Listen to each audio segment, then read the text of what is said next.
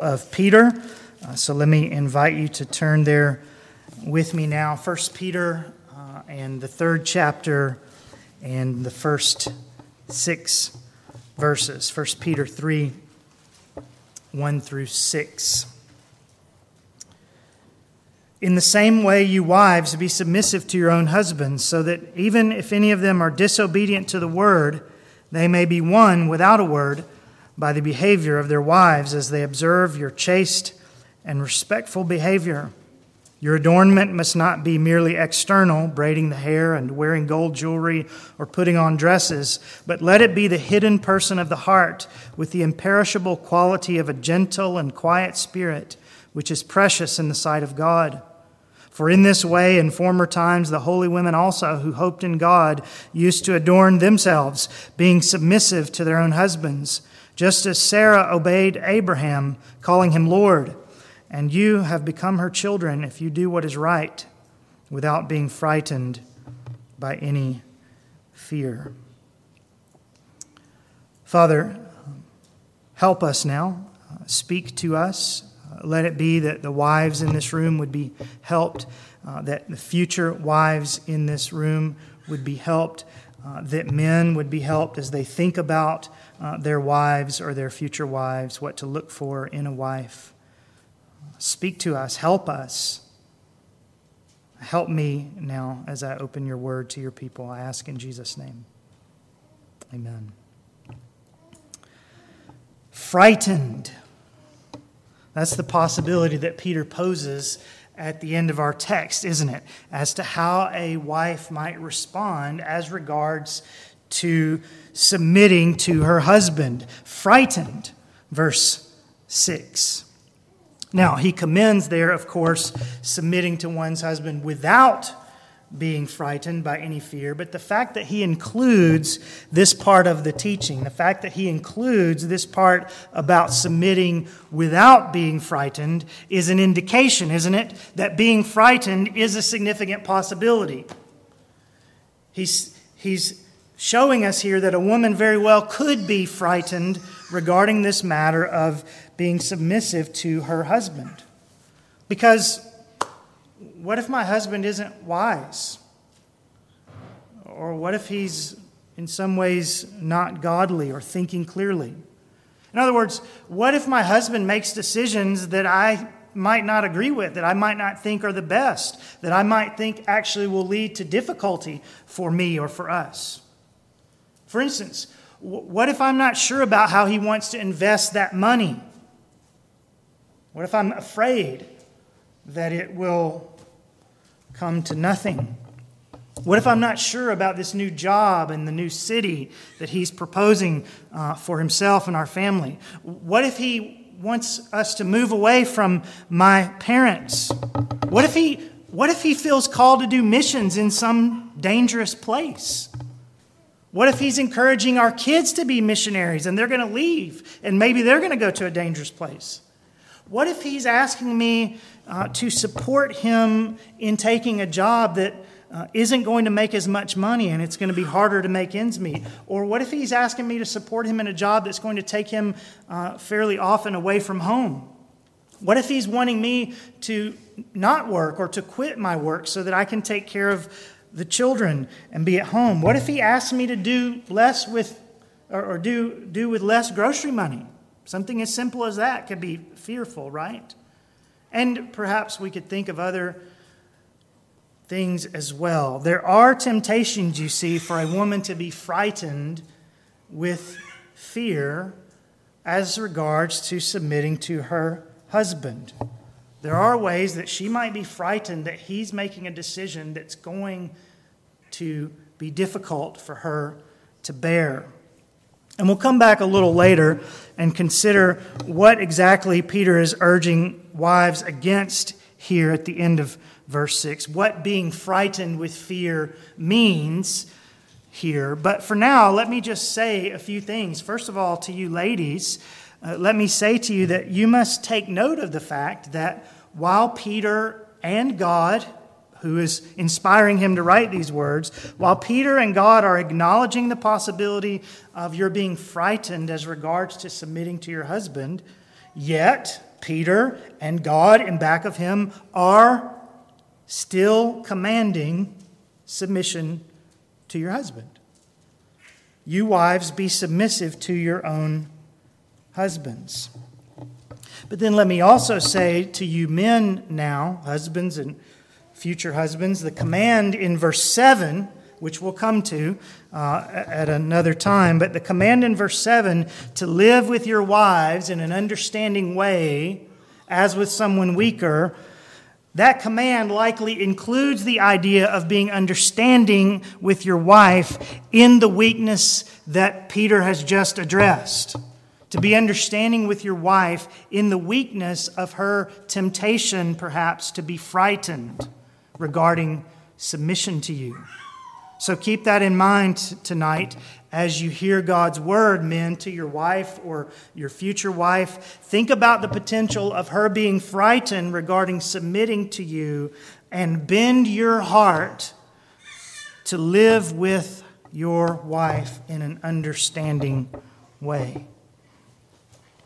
It's not easy for her to do what she's called to do. And then note this, men and women both.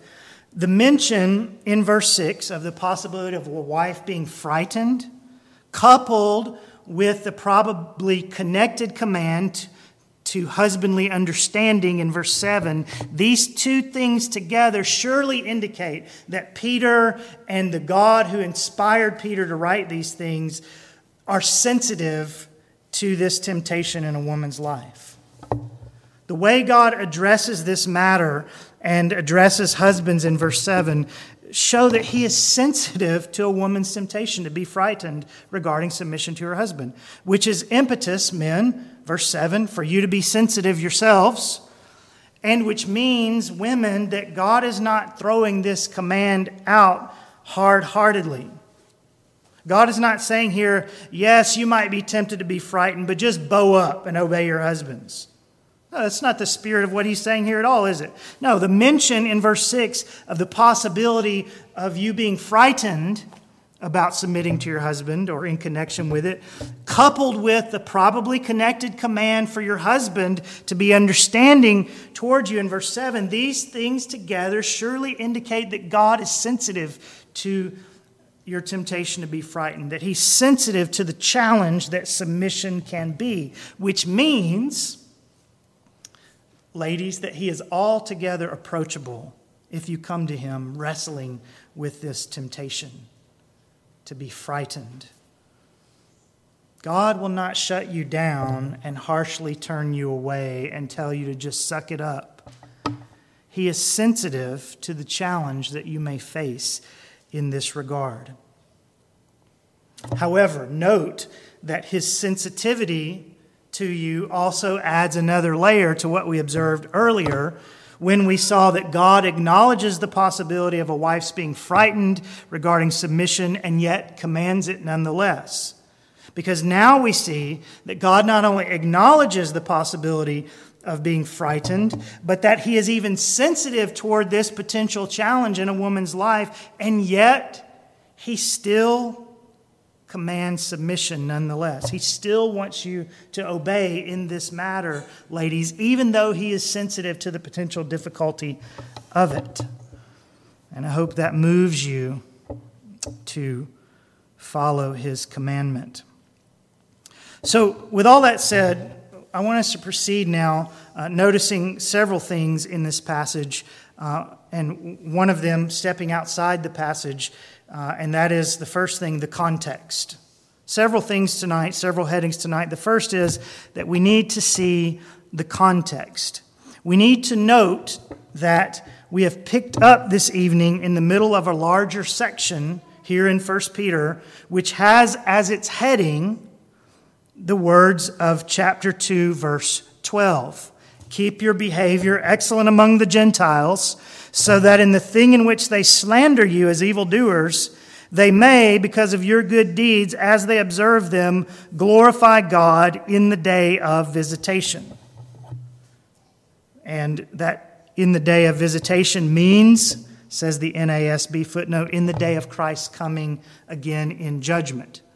So we've picked up this evening with verses 1 through 6 of chapter 3 in the middle of a larger section. And the heading for that larger section, the theme for that larger section is keep your behavior excellent among the Gentiles, among your unbelieving neighbors, so that in the thing in which they slander you as evildoers, they may, because of your good deeds as they observe them, glorify God in the day of Christ's coming again.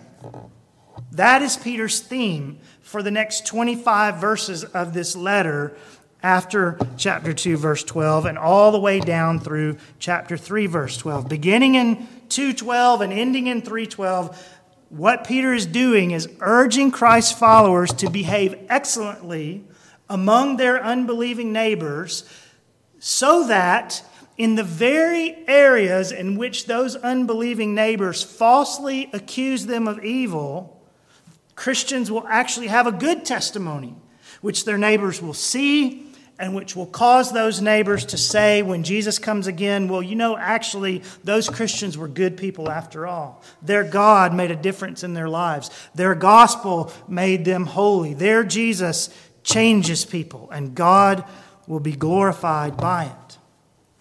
And of course, we're to take this mandate as our own, brothers and sisters in Christ. The Holy Spirit says these words to us, doesn't he? He says these words to you, dear Christian. And so I urge you, brother or sister in Christ, to hear them for yourself. Keep your behavior excellent among the Gentiles, so that in the thing in which they slander you as evildoers, they may, because of your good deeds, as they observe them, glorify God in the day of visitation. Now, as I say, that one verse is the heading, it's the theme for the next 25 verses that come with it. Having given this overarching command in chapter 2:12, Peter goes on to spend 25 more verses unpacking specifics as to how this command is to be kept. And one of those specifics, one of the ways that we are to keep the command of chapter 2, verse 12, is by, verse 13, submitting ourselves for the Lord's sake to every human institution. So, keep your behavior excellent among the Gentiles and so on. How so? Verse 13, submit yourselves for the Lord's sake to every human institution. And he goes on to say that that includes the institution of government in verses 13 and 14, and submission in the workplace in verse 18. And tonight, Peter says that this submission, which is a way of keeping our behavior excellent among the Gentiles for the glory of God, this submission to every human institution includes a wife's submission in the institution of marriage. Because he says now in chapter 3, verse 1, in the same way, just as I called you to submit to the government, and just as I called you servants to be submissive to your masters, in the same way, verse 1, you wives, be submissive to your own husbands. And what all of this means, what all this context means, is that submission to your husband, ladies, is one way in which you can keep your behavior excellent among the Gentiles, so that in the thing in which they slander you as evildoers, they may, because of your good deeds, as they observe them, glorify God in the day when Jesus comes again. Submission to your husband is one way you can behave excellently among your unbelieving neighbors, so that in the very areas in which they accuse you falsely of evil, you will actually have a good testimony. And your neighbors will see it, and they will say when Jesus comes again, those Christians were actually pretty good people after all. Really good people after all. Their God made a difference. Their gospel made them holy. Their Jesus changes people. So, if your neighbor should slander the way that you behave as a wife, submit to your husband so that they will actually someday say, no, they were good people. And they'll glorify God when Jesus comes again. Now, how does that work?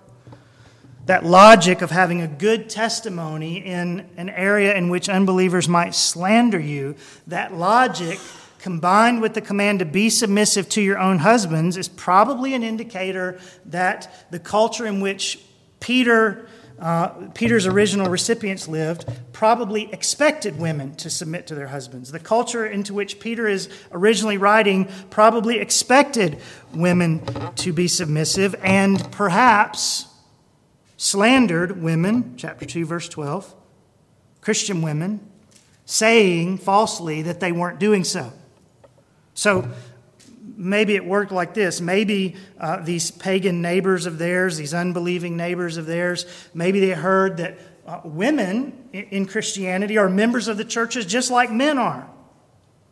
And or they may have seen examples of Christian men treating their wives with honor and dignity and respect. And perhaps seeing these things, seeing the exaltation of women that is in biblical religion, perhaps some unbelievers falsely assumed that these Christian women are overstepping their bounds. These Christian women aren't obeying their husbands because look at how well they're treated. They must be sort of running the show.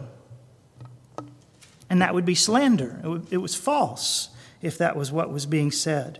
And what Peter is saying, coupling chapter 2, verse 12, the big theme, with this part of the theme here in chapter 3, what Peter is saying is that Christian women should submit so as to give the lie to those kinds of false reports. And so as to cause the Gentiles to actually see that Christian women are models of submission and to glorify God someday for what they see in these women. And of course, that's exactly how we need to think of it playing out in our neighbors' lives as they someday hopefully glorify God in the day of visitation, in context today in which believers still have an expectation that women should submit. In other words, for women around you or women out in various cultures in the world who still by God's common grace, understand that a wife is to submit to her husband. You want to live in such a way that they will look at you and go, I can't slander them anymore for not submitting to their husbands because I see that they do it and that they'll glorify God when Jesus comes again. But here's the thing, the context in which that is the case, in which women expect, or the culture expects women to submit to their husbands, that culture's on the wane, isn't it? At least where we live. Many of our unbelieving neighbors have a very different expectation for women and submission. And yet, this command in chapter 3 still stands. And the reason given for obeying it in chapter 2, verse 12 still stands as well. Ladies, you can still submit to your husband as God commands, and you can still, by doing so, silence people's slander against you as a wife and bring about praise for your God from their lips. How so? Well, the way our neighbors tend to think is often different, and thus the angle from which they glorify God and the way in which this will specifically work out may well be different as well. Something like this: modern men and women may someday find themselves saying, if you ladies are godly and submissive to your husbands, modern men and women may find themselves someday saying, you know what? Even though I criticize those women for submitting to their husbands, I was wrong to criticize them because the way that they lived actually, now I see from their testimony, was right. In other words, for many people around us, the way it's going to work out is not that they're going to say, oh, you know, I thought that those Christian women were insubmissive and that they weren't doing right by their insubmissiveness, but I was wrong. And I glorify God that He changed them and made them who they were. But more along the lines of, even though I said to or about Christian women, you're just being a doormat by submitting to your husband. The way they lived and the fruits of the way they lived, submitting to their husbands, proves that they were right and that the ways of their God are right. You see how it works? Whatever your neighbors think, if you will honor the Lord, it will prove to glorify the Lord. So that's the context, which gives us this reason that Peter is addressing with all of these various ways of keeping our behavior excellent among the Gentiles, this reason for doing so. But now let's look at the command itself in chapter 3, verse 1. So the context and then the command. The command is, you wives, be submissive to your own husbands. Straightforward, right? You wives, be submissive to your own husbands. You wives, follow your husband's leadership. Do what your husband is asking of you. Submit your body to him by being sexually chaste. Verse 2. That's a form of submission here in the context. Being chaste means I am submitting my body to my husband and therefore not opening my body up to other people. You wives, be submissive also means be respectful. Verse 2, which is a submissive demeanor that will show up even when you're not directly obeying something that he's asked of you, but you're just relating to your husband in other ways. Respect will show itself up as I relate to my husband in ways that demonstrate that he is the head of the household, and with a gentle and quiet spirit, which we'll come back to. All this is under this command. The command is fairly straightforward. You wives, be submissive to your husband. It means following his leadership, doing what he's asking of you, submitting your body to him in chastity, being respectful to him as well.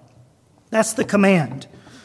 But then thirdly, we need to see that attached to this command is an incentive for keeping it. You wives, be submissive to your own husbands, so that even if any of them are disobedient to the word, they may be won without a word by the behavior of their wives as they observe your chaste and respectful behavior. Now, there's an incentive there, but before we notice the incentive directly, notice that here's perhaps another reason that Peter began the verse with "in the same way."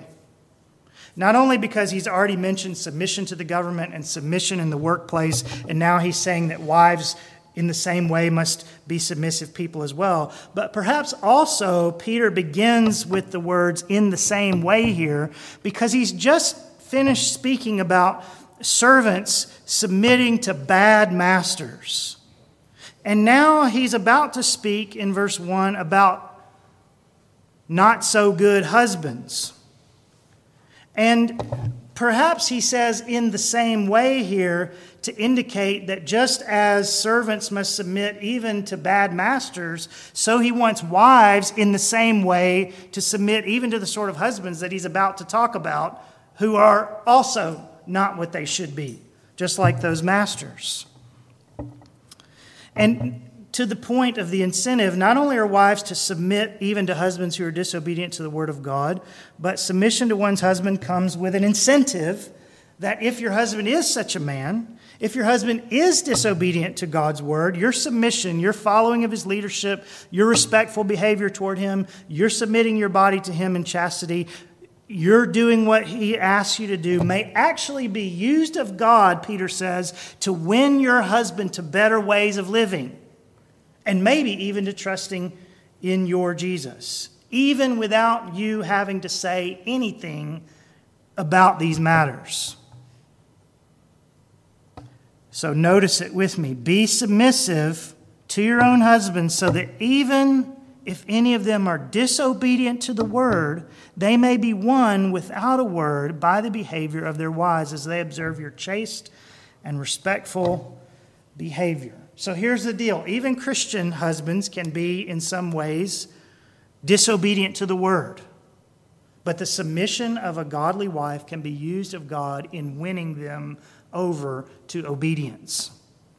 And non-Christian husbands are disobedient to the word in certain specific ways of living, and they're disobedient to the word as the overall tenor of their life. But Peter is saying that God can win them over to better ways of living and even to faith in Jesus, using, as part of his plan, the submissive testimony of a wife. You wives, be submissive to your own husbands, so that even if any of them are disobedient to the word, they may be won without a word by the behavior of their wives. Now, I'm not sure this verse is saying that you shouldn't say a word to your husband. And it says they may be one without a word. I'm not sure that it's saying you shouldn't say a word to your husband. It may rather just be saying that even if you don't say a word to him, maybe because he's too volatile for that, maybe because you've said your piece already. But even if you don't say a word for one reason or the other, he may be won over by the example and the blessing of your submission to him. So it may not be saying a wife should never say anything, but even if she doesn't, for one reason or another, her husband is like Nabal, such a worthless man that no one can speak to him, or she's already said all that she needs to say and she doesn't want to nag him. Even in that scenario where she's just decided to say nothing and live submissively, God can use that. Now, this isn't to deny that we all need words, especially the words of God, to win us out of disobedience and to win us out of unbelief. But again, maybe you've already spoken the needed words, and now it's time for the testimony of your behavior. Or maybe someone else has already spoken the words. Or you're asking God that someone else will, and you're going, ladies, to live God's word out in front of this man by submitting to him. Be submissive to your own husbands, so that even if any of them are disobedient to the word, they may be won without a word by the behavior of their wives. That's an incentive to submission. Now let me ask you, ladies, do you believe that God can do that? Do you trust that God can use your testimony alongside your words, or after you've said your words, or even in the absence of any words on your part? Do you trust that God can use your simple submission to your husband as part of his plan to make your husband a different fellow? To change the way your husband lives, even to win him over to faith in Jesus? This incentive is not the only reason why a woman should submit to her husband. It is certainly a good reason.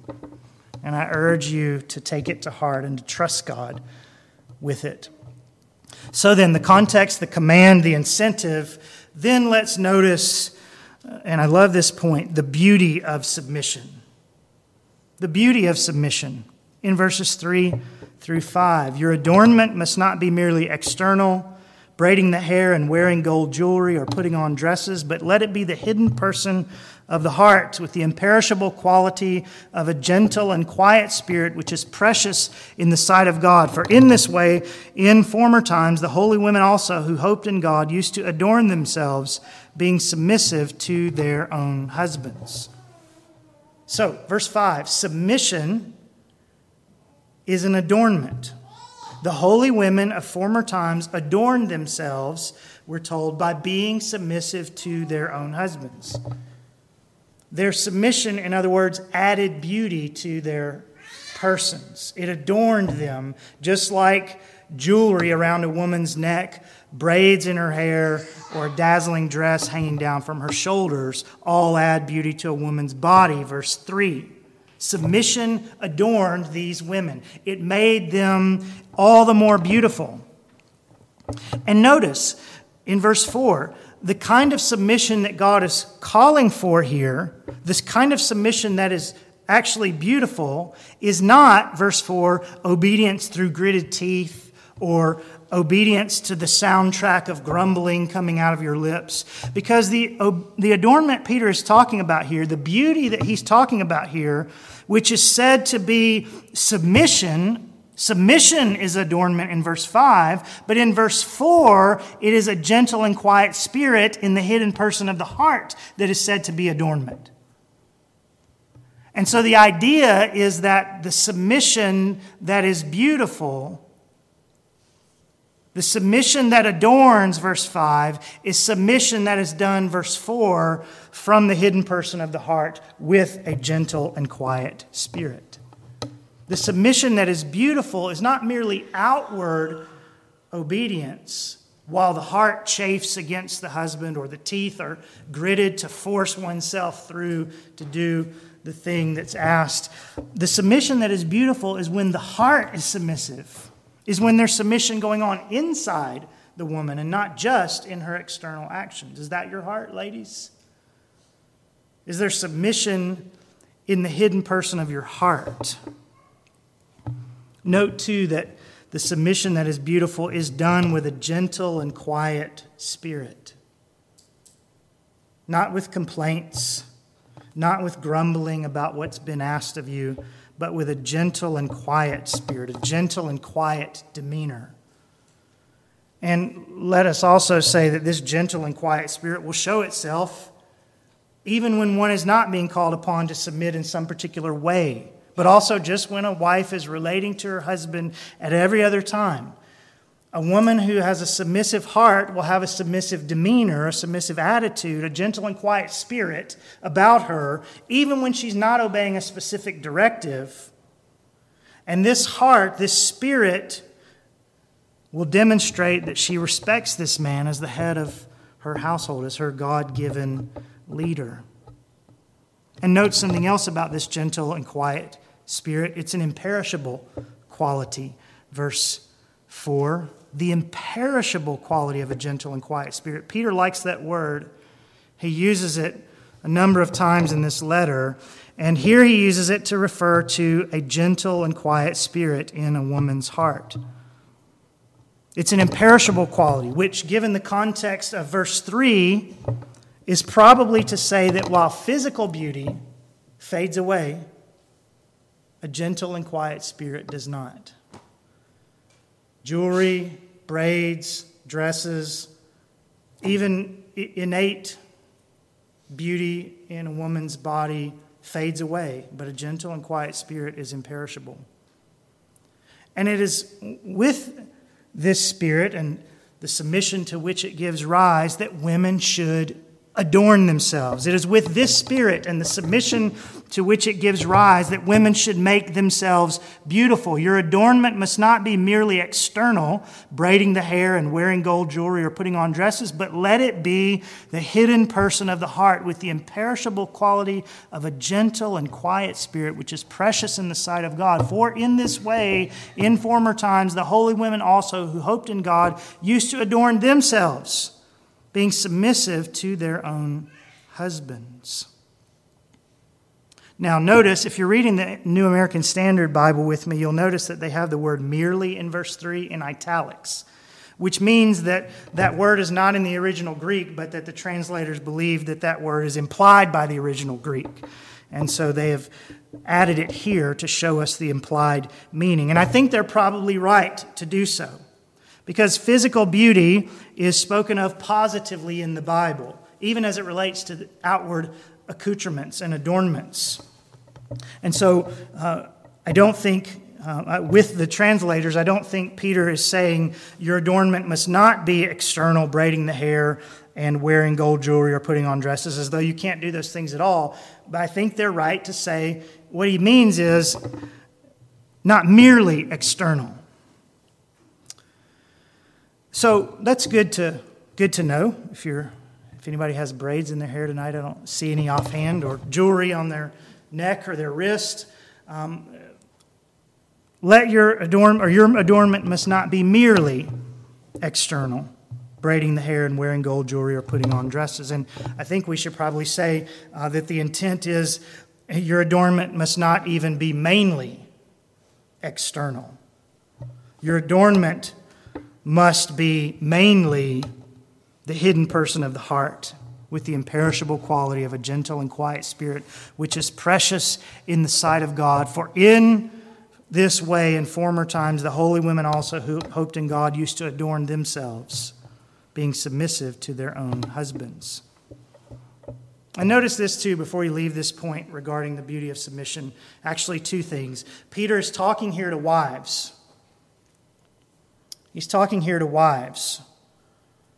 But that is not to say that women who aren't yet wives or women who are no longer wives should not adorn themselves in the very same way, right?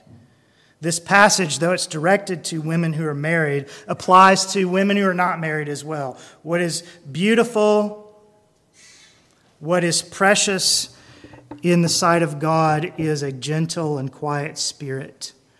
Even if you don't have a husband to submit to, have a heart that is ready to submit to the leaders that God puts in your life, whether it be your parents or your boss or the policeman or the government in other ways or whomever it may be.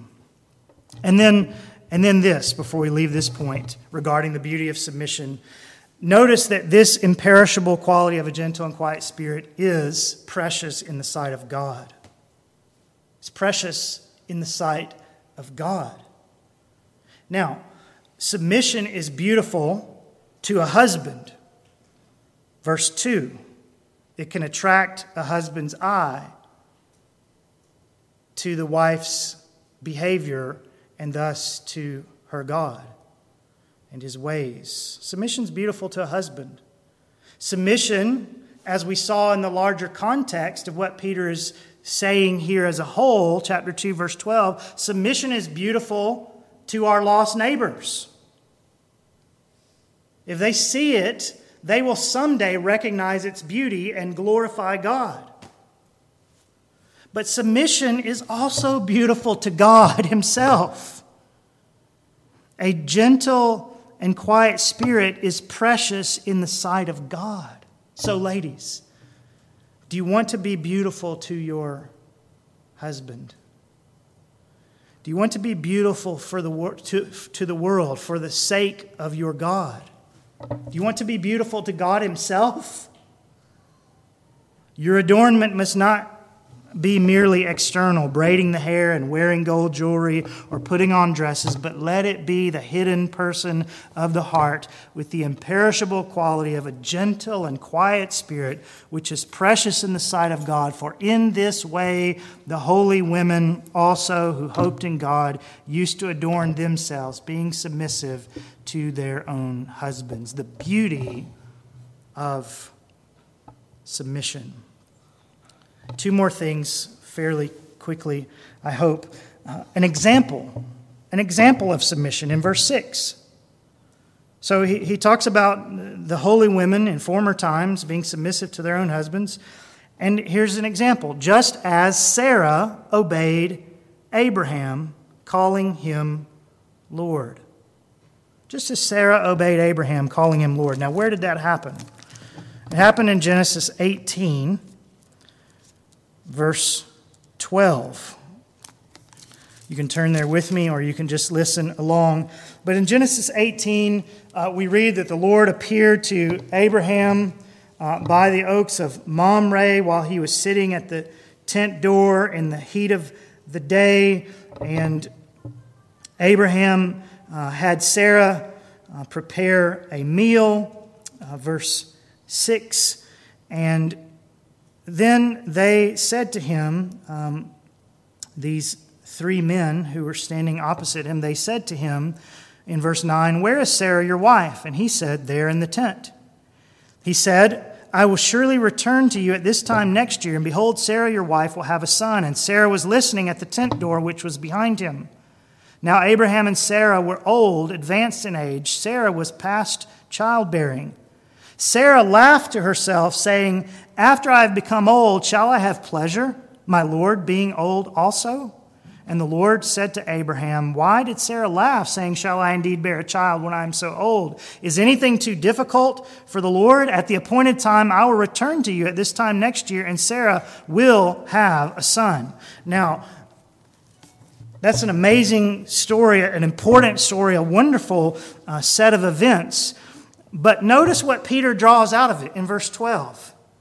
Sarah laughed to herself, saying, "After I have become old, shall I have pleasure, my Lord being old also?" My Lord, meaning my husband. I'm too old to have a baby, and he's too old to have a baby too.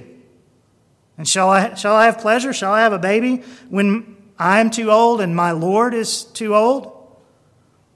The fact that she calls him Lord is not the main point, but Peter's noticing, did you hear what Sarah called her husband? She called him Lord, which means master, which means she is recognizing him as her head. Now, I'm not suggesting that you men go home and ask your wife to start calling you master or Lord. But what Peter is saying, ladies, is that this is how you should think of your husband. He's the head of our household. He's my leader. He's my head, God-given head, leader in my life. And so Peter notices that's the way Sarah thinks of Abraham.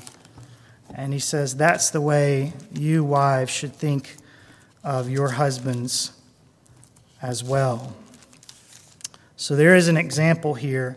And then finally here, we've already touched on it, but we come back to it now. Finally here, there is a fright, a being frightened by fear. We already talked about some things related to this, including why a woman might be frightened by fear connected with submitting to her husband. But I said that we would think about what it means to be frightened by fear connected with submission to a husband. Peter may simply mean here, ladies, you shouldn't have fear in your hearts. You shouldn't be frightened in your hearts to submit to your husband.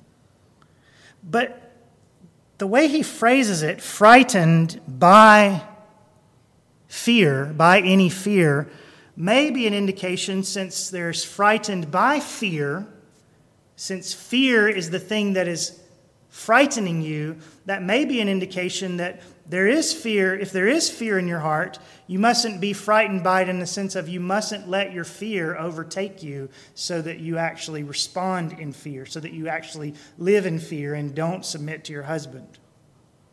That may be what he means, and I think that may be what he means also, not only because of the way that he writes there in verse 6, but also because we just know that we're often afraid, and perhaps what God is asking of us many times when we are afraid is, trust me and don't act upon your fear, but rather act in faith, even when you are afraid. The psalmist said, when I am afraid, I will trust in God. So perhaps what Peter is saying here is there shouldn't even be fear in your heart, but perhaps what he's saying is when there's fear in your heart, don't act upon it. Don't be frightened by that fear. Don't act in a frightened way. Don't respond in a frightened way and thus not follow through on submission to your husband. But here's the question. How are you going to do that? How is it that if you're married and if your husband is making a choice or asking you to follow him in some way or asking you to support him some way or asking you to do something, not something that's morally wrong, that's not what we're talking about here, but something that makes you wonder, I'm not sure if this is going to turn out the way I'd hoped. I'm not sure if this maybe is going to be difficult for me. How do you actually not be frightened by fear? And I'm asking that question in that sense of how do you actually have fear in your heart but not react in fear? Not react by being frightened in the way you walk. Well, I think that the answer is that we must do just what we saw last time that Jesus did, not in a situation of fear, but in a situation of being reviled. Do you remember up in chapter 2? While being reviled, he, Jesus, did not revile in return. While suffering, he uttered no threats, but kept entrusting himself to him who judges righteously, namely God. And we said when we looked at that what Peter's probably doing here is not only saying Jesus didn't revile and he entrusted himself to God instead, but that what Peter is saying is he didn't revile and he entrusted himself to God, which is the way in which he didn't revile. He entrusted himself to God so that he wouldn't respond to the evil being done against him. He didn't revile in return by entrusting himself to God. His faith in God who judges righteously, his faith that God would make things right, that God would work all this out and sort it out and care for him and make it well in the end, is what kept him from reacting to the reviling that was coming his way, to the ugliness that was being thrown at him. And I say to you, surely that is a strategy, ladies, for submitting to your husband even when you're afraid. Surely that is a strategy for not letting fear overtake you so that you walk unsubmissively out of fear. You trust God who judges righteously. You entrust yourself to God who will take care of everything and make everything right. If your husband is making a mistake, God makes no mistakes. If your husband costs your family money, God owns the cattle on 1,000 hills. If your husband is asking you to do something that's frightening to you, when I am afraid, I will trust in God. So the way to submit without fear or without being frightened by any fear is to be like Jesus. To see him reviled, to see him trusting God, and to trust God yourself in a very different situation, but with the same results of honoring the Lord with your life.